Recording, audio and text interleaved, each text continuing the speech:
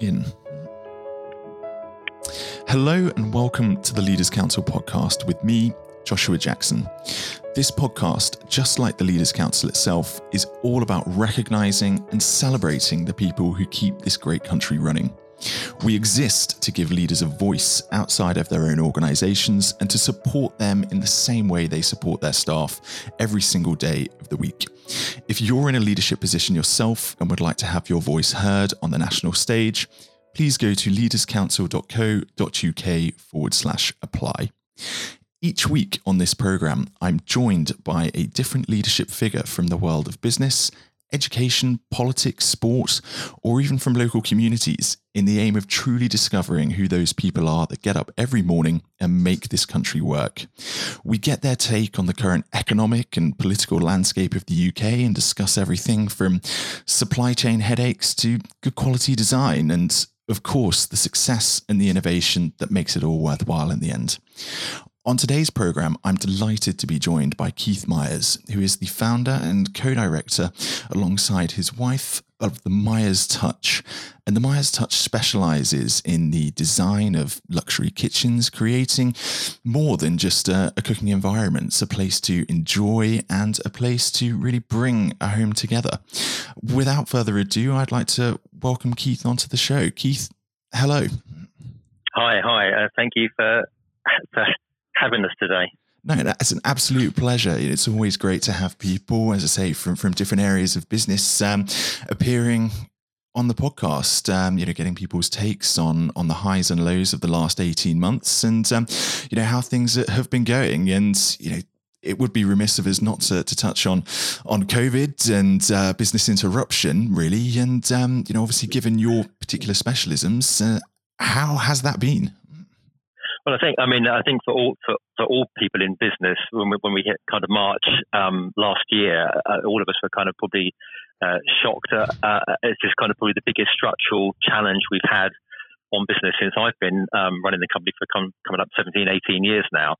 And I think that probably is across the board, unless you're in the medical profession or you're doing particular things, but obviously they came incredibly busy, so they went the other way. But I think, it's been... I think looking back at it now, which is always kind of nice to do, the first lockdown was probably the biggest challenge that we had. We're kind of seeing all of our clients really just pulling out, projects stopping, pausing. Obviously, we weren't able to deliver anything on site. We weren't able to really get anything either to sites. So we had this kind of I suppose fundamental thing of looking for the first time in my life at the business actually potentially not being around in 2 or 3 months, as it were, no fault of our own. But I think that's probably common across many people's businesses, particularly in things like catering and that sort of side. Mm-hmm.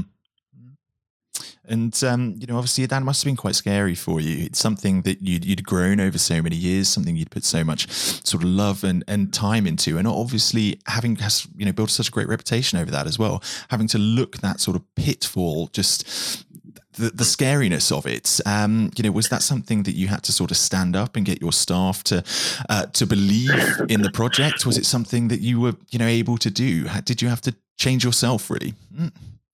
Yeah, I think that's a really, really good point, because I think we were finding every day was new information coming from the government, having to rethink the strategy of what to do, how to do it, trying to communicate it to the staff, trying to communicate to clients, make sure that the staff are safe and they're happy with that whole kind of work process.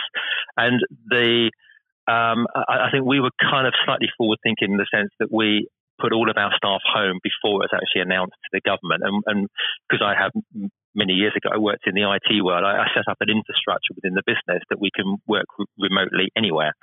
So actually it was quite easy for us to do. We didn't really have any technological issues to deal with regard to the move itself.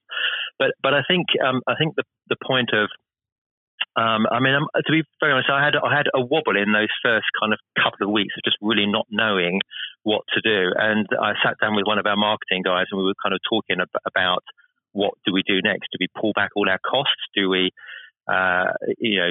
what do we actually do? And we actually decided to up our marketing and up our activity. Now, in the My Search here, I've lectured for probably the last 7 years or so at Grand Designs and London Design Week and things. It's all about designing the kitchen spaces. And we brought those design talks into the studio here, and we've been running for probably the last 5 years or so, monthly design talks of ourselves doing talks, but also bringing in partners like architects and other designers like garden designers and those sorts of people, or anything relating to the home. Now, of course, we had to stop those events as soon as that happened. So we had the opportunity to switch the design talks to be weekly, and we actually ended up doing that. So we had a kind of little bank of a couple of design talks that we could do, but we ended up writing a new design talk every week. And even though the studio was closed, we actually built up quite a following, because in the very first lockdown, people actually took it as a bit like a sabbatical, really, if they weren't working. So they had the time, and the Zoom was new, and we weren't bored of it, and we weren't having to do it all day at work. So it was actually quite a fun thing. And we had a really good attendance, and we're doing all sorts of different design talks, which we now publish onto our YouTube channel. And that was a real learning curve from us about how to remain positive and motivated, and to see that there is a real opportunity here, because people are now at home, locked in the home for the first time, and really beginning to think, gosh, is this a place that I want to spend all my day in? And they're beginning to discover structural problems within their home and the way it's working. Of course, the kids were home from school. So it's kind of, in one sense, it was a perfect nightmare for us as designers, because this is what we do, is we look holistically at the way that people live. And I think our approach to design has never really been about the products. It's about the kitchen units and things. Although they are really important, we realize there's kind of 4 stages to the design process. And it firstly looks at the products itself at a very basic level, and then how people want to live within that within that home. That's very practical, as very aesthetic as well, the way that they want to live within that space. But there's 2 more spaces which I think have really come into their own. And the kind of third level of design we call community, which is how people reach in and out of their home. And people become so much more home centric and focused now. It's quite an exciting space to work when people are really thinking so much more about the outreach aspects of their home with regard to relationships, but also regard to materials and that sort of side. And then the final part we talk about is the transcendence of design, and that's the feeling of how design is and the impact it gives to the human soul. And we all know that if we walk into a cathedral, there's at a product level, it's just a piece of stone, it's glass, it's wood, and it's great. But actually, at a transcendent level, there's something very powerful about it. But that exists in other places like poetry, music, landscapes, and many, many types of things. And people have that intrinsic sense of homeliness and comfort when they walk into environments and spaces that they love, because it feeds the soul and it strengthens that. And that's what I think is happening at the moment, is people are in these places in their homes, really important, special places. We have this kind of hub of the home, kind of heart of the home type of phrases, but actually, it's not just the heart of the home, it's the home of the heart. And that's a very big differentiation when you start to look at design and how you want to kind of plan out a space for someone.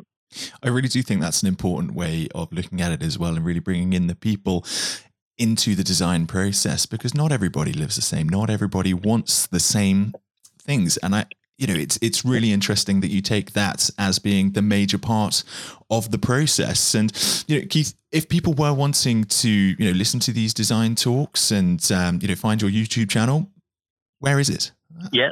Well, if you just go into YouTube and search the Myers Touch, all one word, the Myers, Myers Touch, Touch, you would find that. But if you really got stuck with that, then you can go onto our website and register for future design talks that we have coming up. So some examples of what we've done, which is maximizing small spaces and dealing with large spaces, and they're both problematic.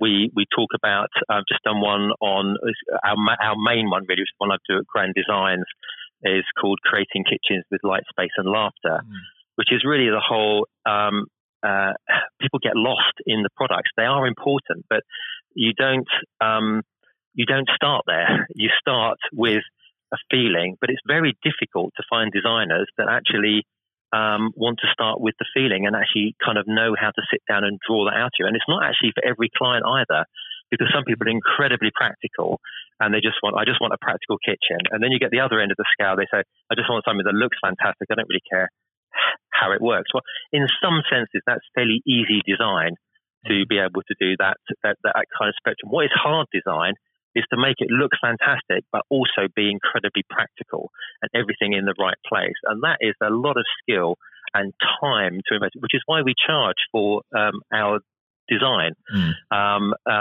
And because we spend a lot of time with clients in design, and partly because, I mean, the work I've done at Grand Designs and other places, I lectured remotely. I was due to go to KBSA, which is the American big kitchen show over in the States, which I was due to fly out to in February, but obviously we couldn't, so it all went online.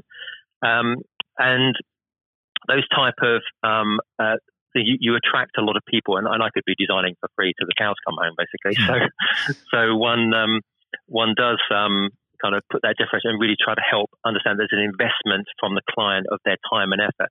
And to be honest with you, the type of kitchens is how we are in the luxury market, so we're kind of £40,000-50,000 plus. And it's not a lot of money for some people, but it is some skin in the game. Yes. With those type of people, it's not really the money, it's the time. The time is more important sometimes than the money.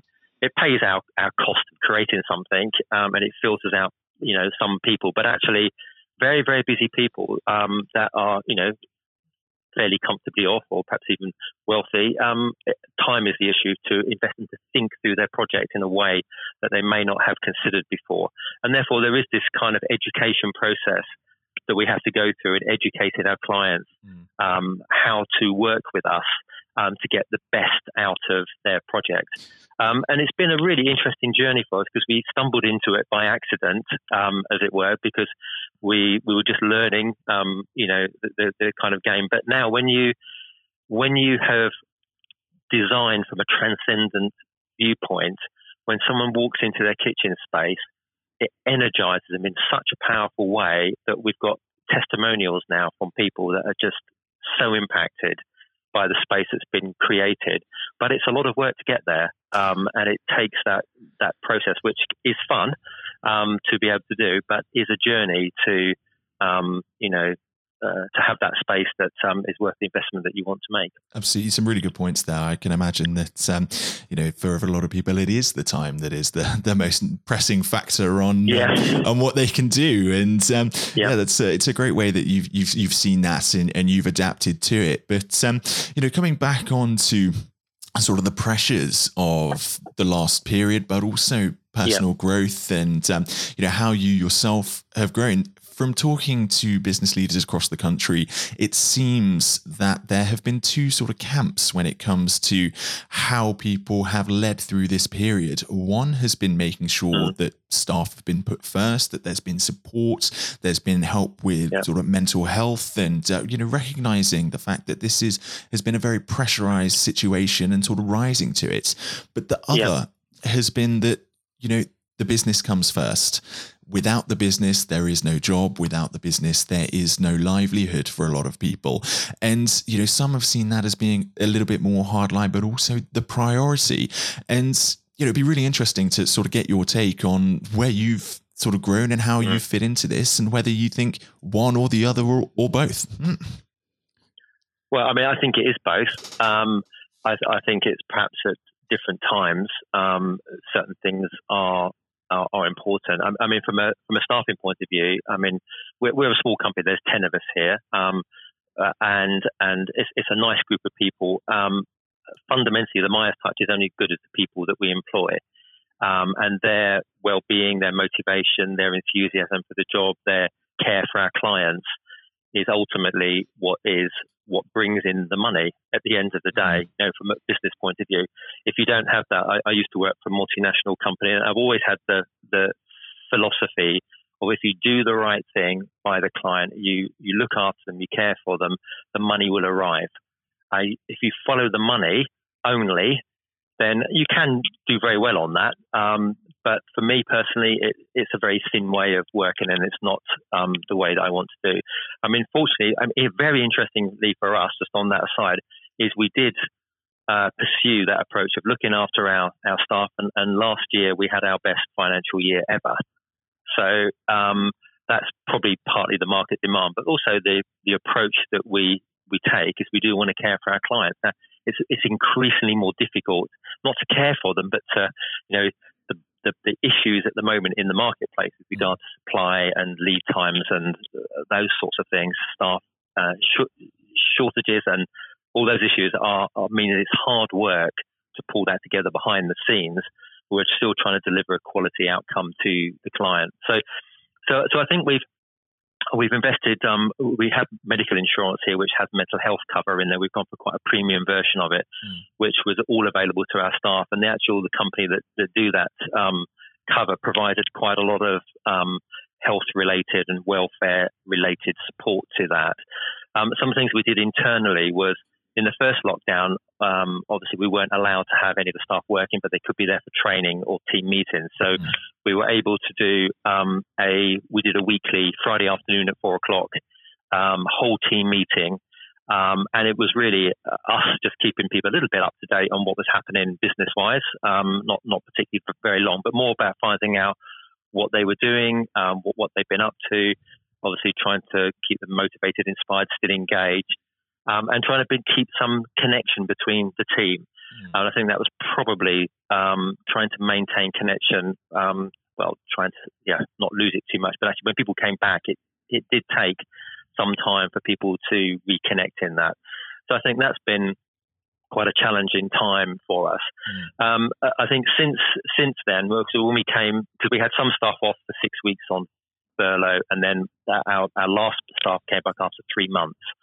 So we haven't gone back on furlough after since because we've been too busy, and actually we've recruited more staff since then as well to kind of deal with demand. But I think there's been some. I don't know I've got to say this, but really the government support on the furlough and our rates and those sorts of things has been fantastic. And the loans that they're able to give us, which I've never tapped into, which is great, but it's still there in case we're not out of this yet. Without that support, it would have really been a much more difficult ride if we'd actually made it, because it has been fantastic during that time. And I think probably quite a lot of businesses would say that it's always nice to have more, but we have to pay it back, don't we? So let's be happy with what we have. Absolutely. And, obviously the fact that you run this company alongside your wife, who is a well-recognized business person in her own right, did you find that was helpful for you, having that support there, somebody that you could turn to? Or did you both turn to sort of outside sources, other business leaders, to find out how they were getting on and they were working? Was it, you needed to, every business leader across the country, every business owner across the country needed to stand up at certain points and just make sure that they were okay as well, that they were able to have a plan and still support others. And that was very difficult. Did you find that was, somebody to bounce off and somebody to work alongside, very well? Yeah, they say opposites attract, and that's definitely the case with us. We're complete opposites, not just in our personalities and styles and skills, but the way we approach business. And she brings fundamentally what I don't have, or my weak points, and I do that for her the other way around. So the collaborative nature of what we do is actually critical to what we've done. So we've journeyed this together, and we've supported each other through it. And we've gone through the real difficult decisions of kind of what is it we do, and how do we do it, and trying to deal with supply issues or whatever it kind of needs to be. But that aside, we've actually I think there was this.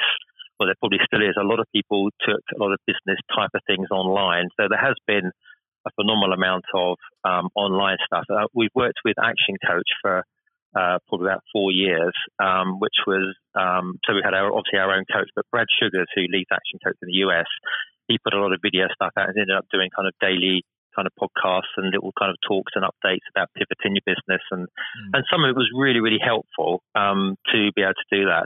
I've got a few friends who are in businesses not quite the same as mine, but struggling with the same sort of issues, and staff working from home, and how do we work that through. So that's been quite good. So I think I've watched some of these things, and I've listened to some really fantastic speakers. But there is a point you get to after, particularly in the first lockdown side, when we were on Zoom a lot. You really don't want to be on Zoom at the end of a working day, or you're too busy during the working day to do too much of this sort of thing. So you've got to really select and pick and choose. But I have found some really interesting and helpful people that inspire you. I mean, like Simon Sinek and people like that. So, they're well-known people that do those sorts of things, and they're not so well known in that process. I think we've invested quite a lot in training. We run a program here called Life Languages, which is a psychometrically profiling system around communication styles that we all have, and the 7 communication styles that everybody has. And we use it as part of our recruitment process, but we also use it as part of our team building. So when the team came back, we actually brought them in, and we did a one-day training course with the team. They'd all done their profiles, so they know what their profile was. And once they'd done that, they then had one-to-ones with the consultants about unpacking their own profile and how it would interact with the rest of the team. So that we found really, really helpful, because there is times in our business where it gets quite stressful and where things don't happen to plan. We're in the construction industry in that sense, although we are designers. It's not necessarily the most organized industry around. Having come from the IT world, I think that's generally a more organized type of environment, particularly when you're doing more mission critical type of things. Buildings generally aren't mission critical in the same way that a server for financial services company might be, for example. So it's kind of that whole kind of catch up. So it can be quite tricky, and it gives us a fantastic way to be able to sit down, and if stress is happening, we go through the profile, we try and work out what is happening, and it's very helpful for people to understand. And then once these flags are kind of have risen up, we then there's answers how to counter them and how to work it through. And sometimes they're rightfully stressed about something because we need to change a process, or we need to change a system, or we need to do something. And that's, we're very much, so we kind of laugh sometimes. The only thing that's constant is change, is kind of one of the things that we do. We're constantly wanting to improve. And we're trying to deliver a service which is excellent, is the best that we can be. We don't always get it right, and we're learning that as well. So, but we'll change processes, we'll change systems, we'll change whatever we need to do. We'll change a supply if we have to get the experience right for our clients. It really does seem that you do take a huge amount of sort of self-reflection, and both in yourself and across the company, making sure that everything is moving forwards and can be as good as can be. And that's, a good sign and a great sign of good quality leadership and business running, really. So, very much well done on that score. Making sure that everything is continuously moving forwards. And speaking of sort of moving forwards, the next 12 months obviously are going to be uncertain. There is still a lot of this pandemic to go. There's going to be governmental changes. As you say, the support that has been there is going to be slowly withdrawn, and companies are going to have to stand again on their own two feet. And so how do you sort of see, your own journey and the company journey going for the next 12 months? Back to normal, or continuing to be busy? Well, I'm hoping continue to be busy. I mean, our pipeline is very, very good at the moment. We have some fantastic projects coming up. I mean, realistically, we're really looking at fitting now from April next year. And I think there's a number of reasons. There's some suppliers now on 18-week lead time for appliances, if you want certain ovens or dishwashers or whatever. And I think the old days of we're coming into September, you wander into a studio and you want it fitted for Christmas. Well, that is possible at some levels of the market. I'm sure people that are stocked up with things, or just doing more kind of entry-level type of products. But at our level, that's just not going to happen. It's not possible at the moment to do that. And I think people with projects on or in the middle of projects need to really consider the impact of lead times right now. And we're working with projects. I mean, that's what I'm saying. We're booked up now to April next year with work. So that all sounds, very interesting when it comes to, people personally, sort of looking ahead, making sure that they are not expecting good quality design overnight. That's not going to be the way it works anymore. But also, do you think that you're now in a good position to continue with the design talks, being able to get back to full modes of operation? Do you think that, everybody is going to be getting back to normal and the supply chains can cope, really? Well, it'd be very interesting to see. I mean, obviously the HGV issue, which is the most current one at the moment, is it's not directly affecting us. It's obviously affecting us in some ways because obviously we're buying off suppliers, and if they can't get things, I think that's a challenge. I mean, I'm to be honest with you, I'm kind of quite excited about the next time. And I think the reason why is that when I suppose you have this situation where when a major catastrophic problem hits something, which is what COVID has been for UK PLC really, is you kind of run away for it, you bury your head in the sand, or you confront it. It's okay, this is an opportunity to now really think about what we do, the way we do it, the way we approach, and can we make it better? Do we need to change what we do? Do we need to invest? So I'm constantly in this process of innovating the whole time. And I've just brought a member of staff in to help innovate some of our internal systems and processes to be able to get them to be more efficient and more accurate. Obviously, we work at a very precision type of industry at our level. So to be able to do that, we're just investing in a new infrastructure system, which has given us a new kind of workflow management system, which is all bespoke to us as a company, which will make things more efficient for us as we do that sort of thing. We're then thinking and innovating about how do we get the message out to clients that we don't really do kitchens. We change people's lives. We create environments for people to flourish and to relationships to be strengthened. But people just see us as a kitchen company. So we're constantly innovating and rethinking that whole process. And I like that, actually. I don't like stuck in the mud type things, doing what we've always done because we've always done it. That's just not my personality, which can be a bit of a nightmare for the team here because I'm constantly innovating and they're saying, hang on, we haven't done the last thing that you just said. We need to finish that first. And so I suppose I've matured in the years. That's probably what I did in the early days of keeping the team on board, but it keeps them inspired. And I think being inspired to come to work. So the whole kind of aspect of planning something, trying to work out ways of improving yourself, making you stand out from the crowd in the marketplace is probably one of the biggest things at the moment, because lots of people do kitchens and lots of people do kitchens really, really well. And why us, if you know, at the end of the day? So we have to get that message. And you touched on the design talks, and that's been a fantastic way for us to get our message out to people.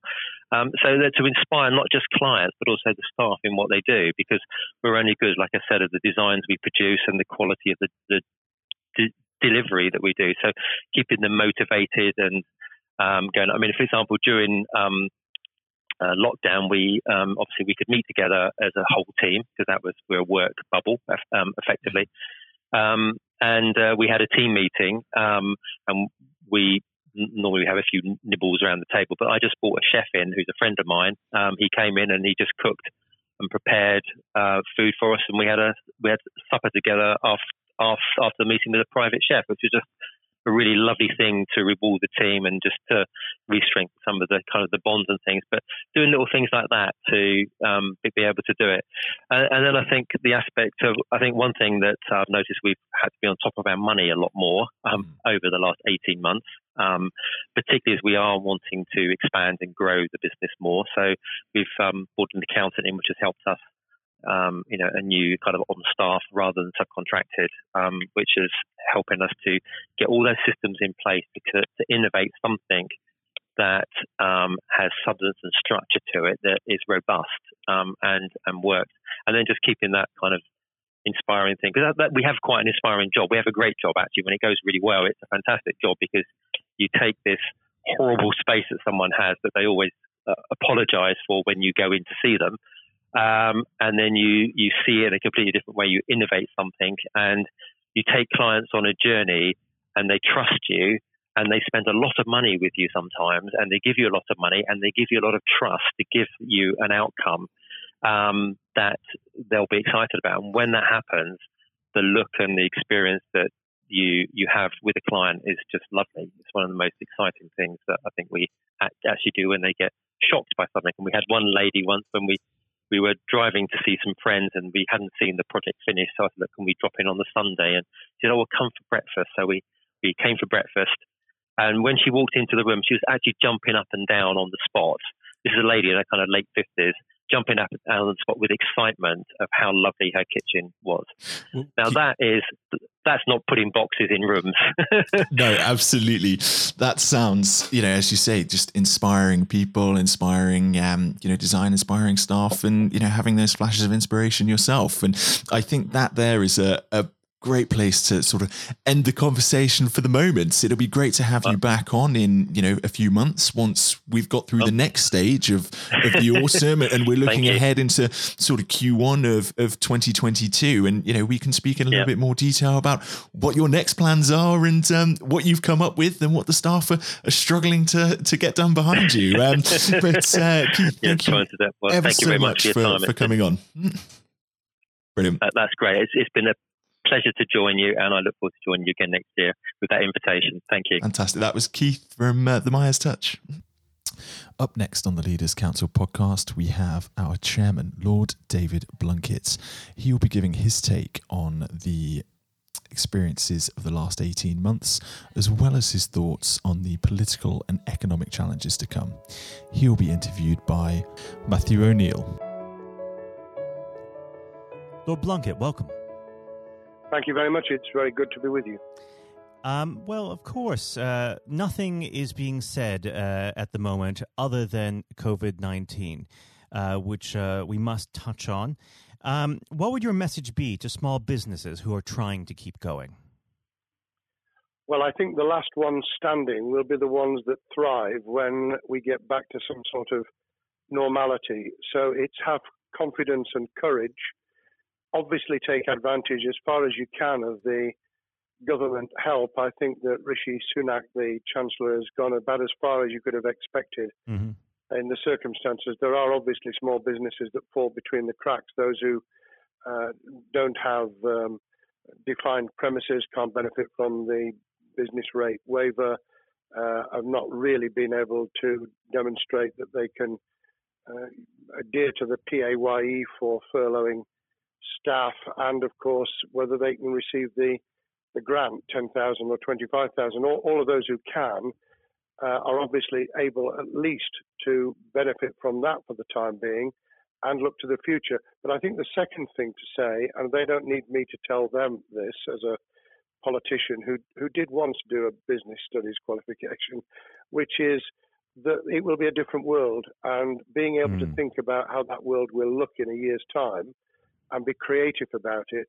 and learn from not just what's happening to you at this moment in time, but to others around you and the sector that you're working in, that will be really important. Do you feel that the long-term effects of the COVID-19 outbreak will in some ways be positive for British industry?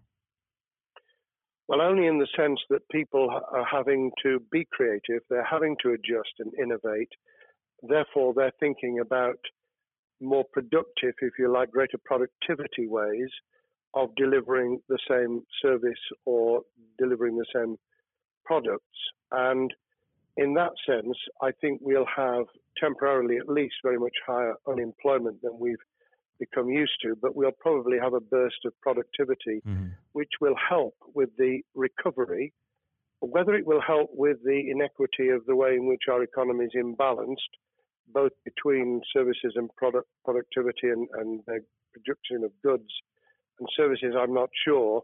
What we will need to try and do is to ensure that the geographic imbalance that exists is, as far as humanly possible, is dealt with by both the entrepreneurship and innovation from the bottom up and targeted government help, which will still be needed. And we are now in the throes of the kind of borrowing that we saw back in 2008 to save the banking and economic system. We're having to do that to save the whole of our productive business and commerce, and I think that will have to be sustained for some time.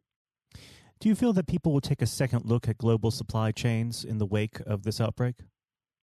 I think there's going to be much more creative ways of using local supply and linking up inside sectors much more effectively, and I hope that the Leaders' Council will be able to play a part in that, in the sense that people who have something in common, a synergy in terms of what they're delivering, whether it's a service or whether it's manufacturing or whatever, will be able to see that there's a good outcome from knowing the sector better, linking with people, not just geographically, locally, but those in this country who may not have been on the radar in terms of what they produced for the supply chain.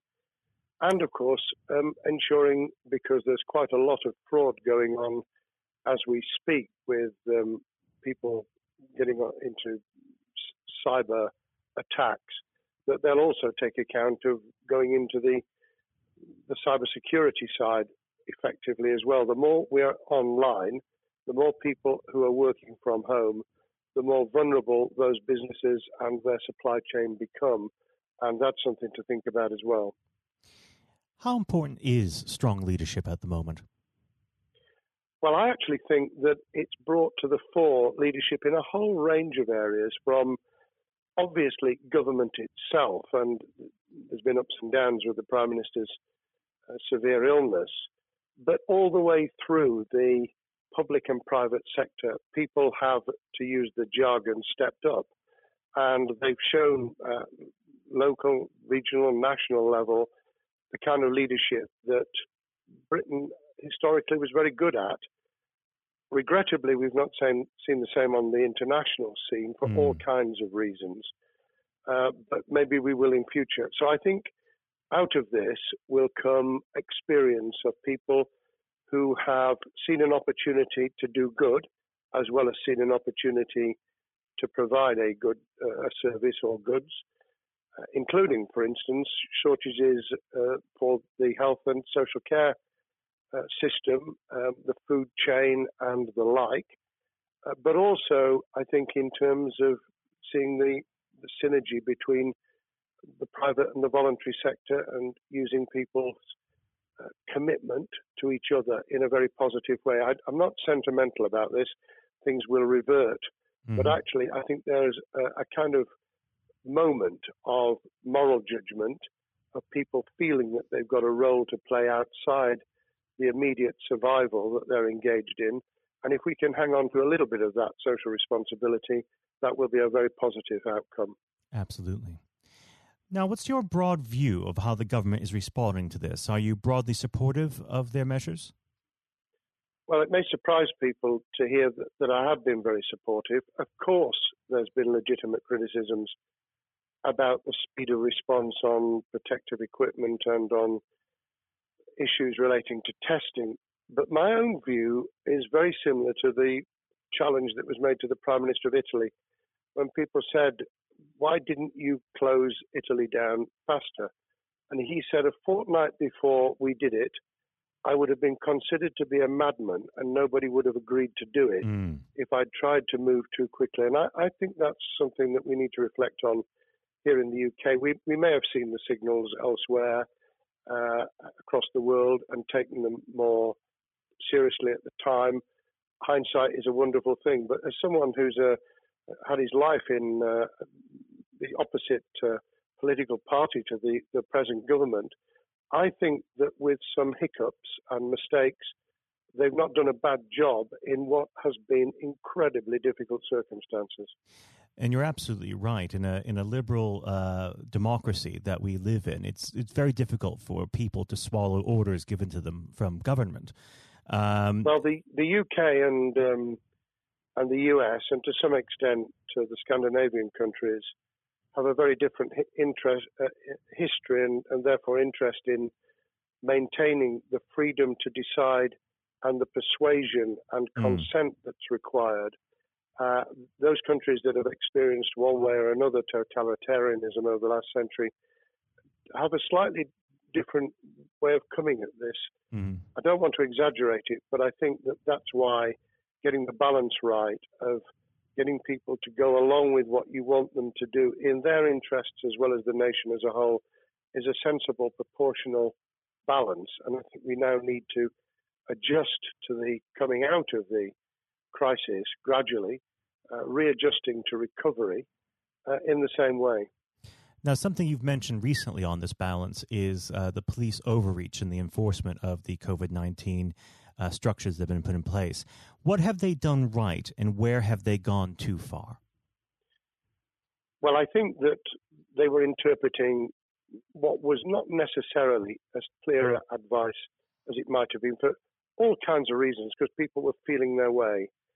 I think what's come out of it has been a demonstration by local police services in some parts of the country that they could get people to do what was needed without the heavy hand of drones overhead or people being told that they shouldn't be walking in the street, because this was all about self-isolation, not incarceration. It was about getting people not to pass the infection on to each other and therefore to provide distance rather than to make our lives a misery. Those police services that adopted that policing by consent and chivying people along did really well. Those who went over the top, I think, soon got a very substantial pushback. And one of the strengths of our democracy is that you could have that debate. People could say, I'm terribly sorry, we think the police force in our area has gone over the top. And that in itself is a constraint and a readjustment. That's another strength of living in a country where you can have opinions and express them without actually being thought to be a fool.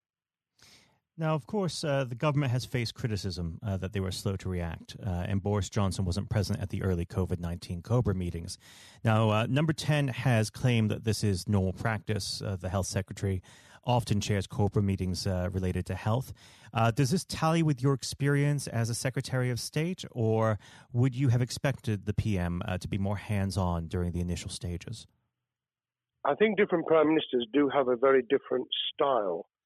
And Boris's style, which I think will now be considerably adjusted, was very swashbuckling. In some senses, delegating is a good thing, as every leader of every business or public service knows. Those who try to pull too much into themselves end up with a massive bottleneck, great failure of trust, and the inability of people to show what they're worth and to demonstrate their capability. So I'd be very wary of jumping in and saying he was wrong to delegate the essential COBRA meetings. What I was surprised about was that he didn't chair the first couple, because my experience with Tony Blair for the 8 years I was in cabinet was that Tony was a great delegator, but he would get a grip to begin with, watch what the difficulties were, and then give people direction and confidence to be able to get on with it. So looking back, I think Boris himself probably thinks, God, I wish I'd spotted the signals from elsewhere in the world more rapidly, and I'd just been there. However, this also raises another issue. All of us in positions of leadership need good teams around us. I think after this is over, he will be assessing those who really did step up and those who demonstrated their inadequacy. I think we'll probably end up in a year's time with a much stronger cabinet than we have today. Well, absolutely. And of course, we've seen a significant drop in the visibility of certain special advisors like Dominic Cummings during this entire period. So it'd be interesting to see how that pans out. It's certainly readjusted the role of those behind the scenes with those who should be taking the decisions, having received advice. Obviously, there's been a complete transformation in the profile of experts, if I might use that term, who'd previously been denigrated, Mm-hmm. scientists, medics, people with behavioral science understanding. My only criticism was, were we getting wide enough advice? Were we narrowing it too much to a couple of key centres in London? But that's because I've always been adverse to everything being London-centric. I think there's great expertise, wisdom, experience out in the sticks, and we should use it. Rightly so. Now, was pandemic planning part of your time as a minister, particularly perhaps when you were Home Secretary? Well, it was, but it was on the back of risk arising out of counter-terrorism measures. Right. I was the Home Secretary for 3 months when the attack took place in September 2001 on the World Trade Center and beyond. We did an enormous amount of scenario planning, both desktop and real. On the back of that, it was very heavily orientated to future developing terrorism risk. I certainly got involved with talking about pandemics. I remember being at a seminar in Edinburgh where the university there had done a lot of work itself on the issue of pandemics. And of course, we saw SARS and other things emerging. I think people have criticised the government for not picking up the report from 2015, 5 years ago. I think that what happens is human nature kicks in. You deal with what you're immediately faced with. You can sponsor reports, and this is true of business planning, of course, as well, and scenario planning for what business continuity will look like, recovery plans for business, what will happen if there's a cyber attack, what happens if there's an energy shutdown. These kind of things you can look at, but you're immediately turning your eyes to what's in front of you. And had we picked up a bit more on the danger from Ebola and SARS and what have you in the past, then we might have said, what if something hits us in the developed nations that we don't have a vaccine for, that we can't immediately whisk up protective materials or equipment, or for that matter, medicines that help with recovery, all of which we now see are a danger. I think this will make an enormous difference to the planning for the years ahead. I hope it will be widened so that we don't just look at what's happened, but very rarely do you see something exactly repeat itself. Some of the circumstances will be, but others won't. So that's why I've put emphasis in what I talk about on looking at the other virus, the cyber attack scenario, which could be just as dangerous in a world of just-in-time provision. One of the miracles of the modern developed world, except for the very poor, has been the distribution of food. A lot of it on computerized, technologically advanced systems. If that were to come down, we'd be in real trouble. So I think we need to think those sort of scenarios as well. So have a full plan across both sectors, biological warfare, pandemics, and cyber warfare. Yes, and to do so on different levels. I think, again, thinking global but acting local, we need a lot more to think about what would happen if something took shape that actually broke down those national and global chains and how we would cope. And without, obviously, we've got enough fear and anxiety to last a lifetime. Without creating even more anxiety, we can think about those things for the future in a more rational way, I think. Now, aside from the physical threat of the virus, one of the things that people are vastly worried about is the effect on the economy, not just national economy, but also the world economy. Now, it has been said by certain parties, and I'd like to garner your thoughts on this. Is there a danger of the effects of the lockdown being even worse than those of the virus? Were it be prolonged, I fear that balance would tip the other way. It is about proportionality. It is about balance. It's the wisdom of Solomon, really, to to get the moment right when you start to move and then to move quickly.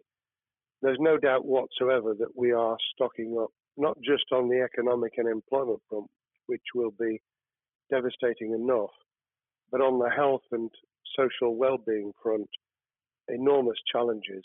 And they will need careful handling because there's a lot of people whose lives, for a variety of reasons, are at risk in the future on a scale that we've been dealing with over the immediate handling of the pandemic, concentrating really hard on those affected by COVID-19, those sadly who have died or been seriously incapacitated. That will roll over into the economic, the social, the mental health and cultural well-being of the nation, and that will need all of us to pull together as well. Absolutely. Now, do you believe the government's doing enough for business? I think that the speed of reaction once the scale of the pandemic was clear was very good. I've praised Rishi Sunak for his action. Remember, a chancellor who only just come into office was planning to deliver the budget in the middle of March and has had at least three equivalent budgets since. I think he's handled it very well. Understandably worried now about what we're doing to our economy. The level of borrowing is sustainable because of low interest rates, but it reaches a point, of course, where it tips over so that you can't then do the kind of structural investment requirements that the government were laying out before and in the March budget. And those will have their consequences as well as a planned payback over many years. I think we've learned something over the last few months. We needed to take immediate action. We don't want another round of austerity equivalent from 2010 through to 2019. I don't think the nation, on the back of what's happened and the challenges we have, could take that. And therefore, we need a different plan, economic plan, over a much longer period, just as we did from the Second World War all the way through to 2002, when the final American loans were paid off. Now, of course, one thing that's on everyone's lips, how much longer do you believe that the lockdown can go on for?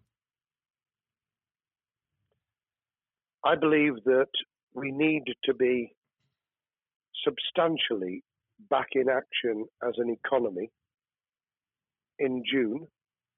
This obviously is led in terms of places where people would meet in large numbers, having to adjust to the fact that it will be longer for them. And sadly, that will involve business closures. It's why the Chancellor extended the furlough scheme to the end of June.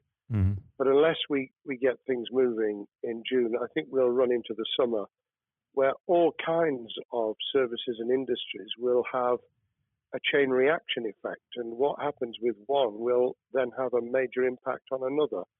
And then you get the skittle effect where things get knocked down that you hadn't perceived were going to be affected. So I very much, if I were in government, and I always think of things in that context, what would I do if I were in government?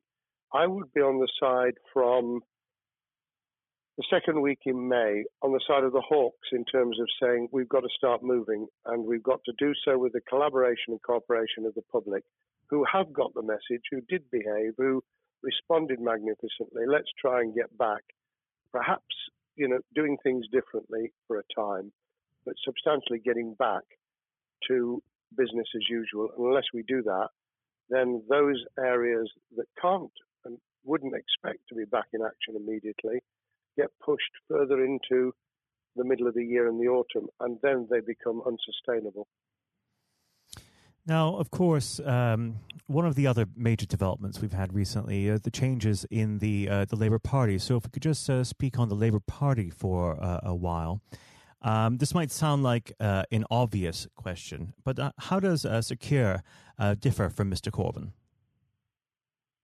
Well, I'm biased because I believe the Labour Party has come out of 4.5 years of a black hole of a nightmare, where it neither represented a credible opposition nor an electable government, and the combination was to let those who supported the Labour Party and needed some of its policies let them down very badly. Sir Keir Starmer both is a highly intelligent, professional lawyer who, as Director of Public Prosecutions, led the service well, had to take difficult decisions at a time of austerity, understands the world beyond Labour members, but has been able to do business with those who originally supported Jeremy Corbyn and was able to command support from them. His creation of a balanced shadow ministerial team has been very encouraging. I supported Lisa Nandy, who he's made shadow foreign secretary, because I thought she understood the north of England and the disaffected former Labour voters. But I believe that Sir Keir has taken on board those who have something really sensible to offer, and I believe he will be both a great leader of the opposition. More importantly, he will then present himself as a credible alternative Prime Minister, and all governments need an alternative government at their shoulder. It was true of us from 97, and it took the Conservatives some time to recover and to get to that position, but they did, and the Labour Party will, and that's crucial for our democracy. All of us need to understand and appreciate that a living, breathing, functioning democracy requires a credible, confident, and in many ways supportable opposition, as well as a government that we clearly want to do well, because none of us want, as we didn't with the COVID crisis, none of us want the government to fail. We want to see our economy recover. We want our social well-being to be taken into account. We want to overcome deep-seated inequality and poverty, and we want to do it with enterprise and entrepreneurship and business playing their role, and that is about leadership nationally, locally, in the private and the public sector, people with ideas, with confidence, with the ability to pull teams around them, above all, to have some idea of what it is they want to achieve and a very good idea as to how to achieve it. Now, of course, one of the biggest problems Sir Keir is facing will be tackling the party's anti-Semitism problem. There has been a recent internal report that has been quite damning.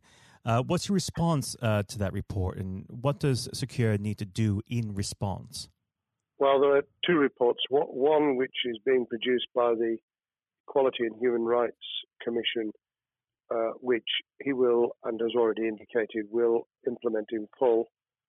The second was a leaked report put together by the supporters of Jeremy Corbyn, 800 pages of private interchanges on social media, which he has, Keir Starmer, set up an investigation to identify who did it, who leaked it, what the content was, does it have any salience and lessons for us, and where necessary, action will be taken.